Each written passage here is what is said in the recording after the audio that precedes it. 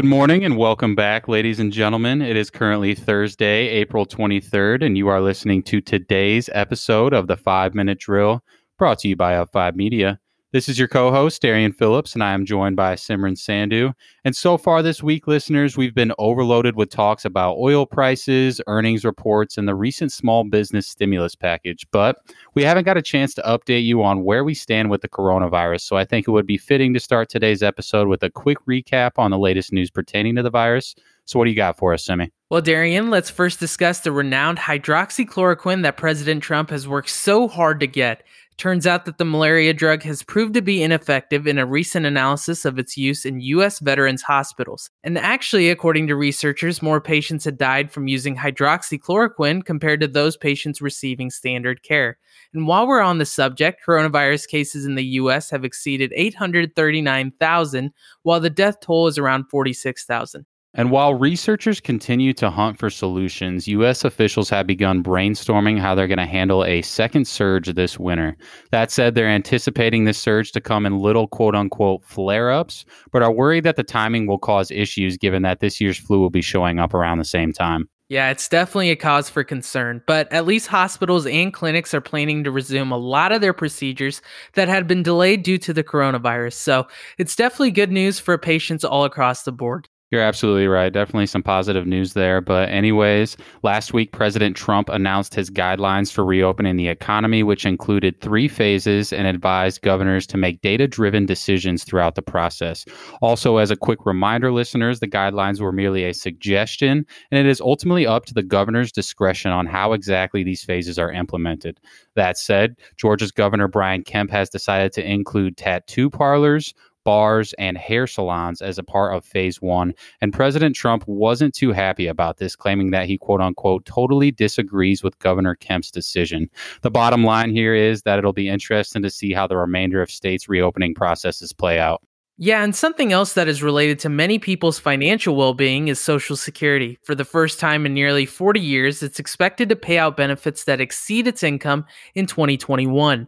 With that information in mind, trustees expect Social Security reserves to be depleted by 2035. And on another note, U.S. stocks rallied yesterday after a 2-day downfall as all major indexes jumped 2 to 3%, with all 11 sectors showing gains in the S&P 500, as well as 28 of the 30 Dow Industrials finishing the day off in the green.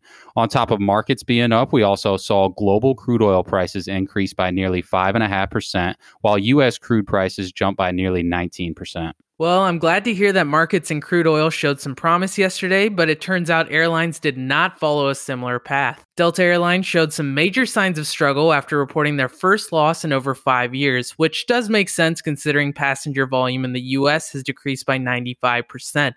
That said, Delta CEO told employees that recovery from the crisis could take up to 3 years. And it turns out Boeing did not have a good day either after the company announced some rather optimistic news last week regarding its plans to resume production on the 737 MAX. They are now being hit with a lawsuit on a canceled order from Alafco, otherwise known as the Aviation Lease and Finance Company. Alafco claims that Boeing refused to return advance payments on a now canceled order for 40 of the 737 MAX planes, according to CNBC.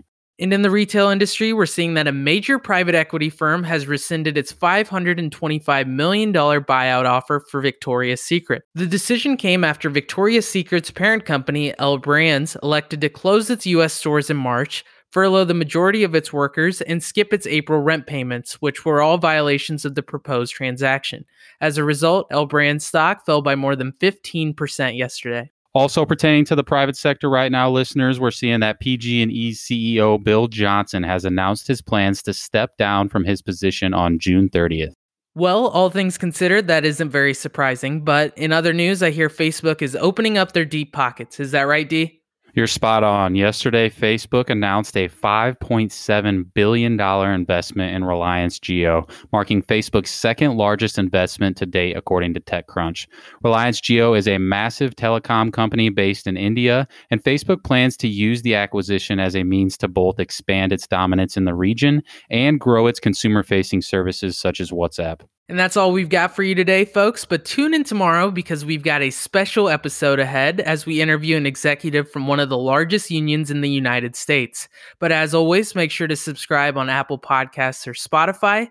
And we look forward to catching you bright and early Friday morning as we continue our journey to redefine how you experience news.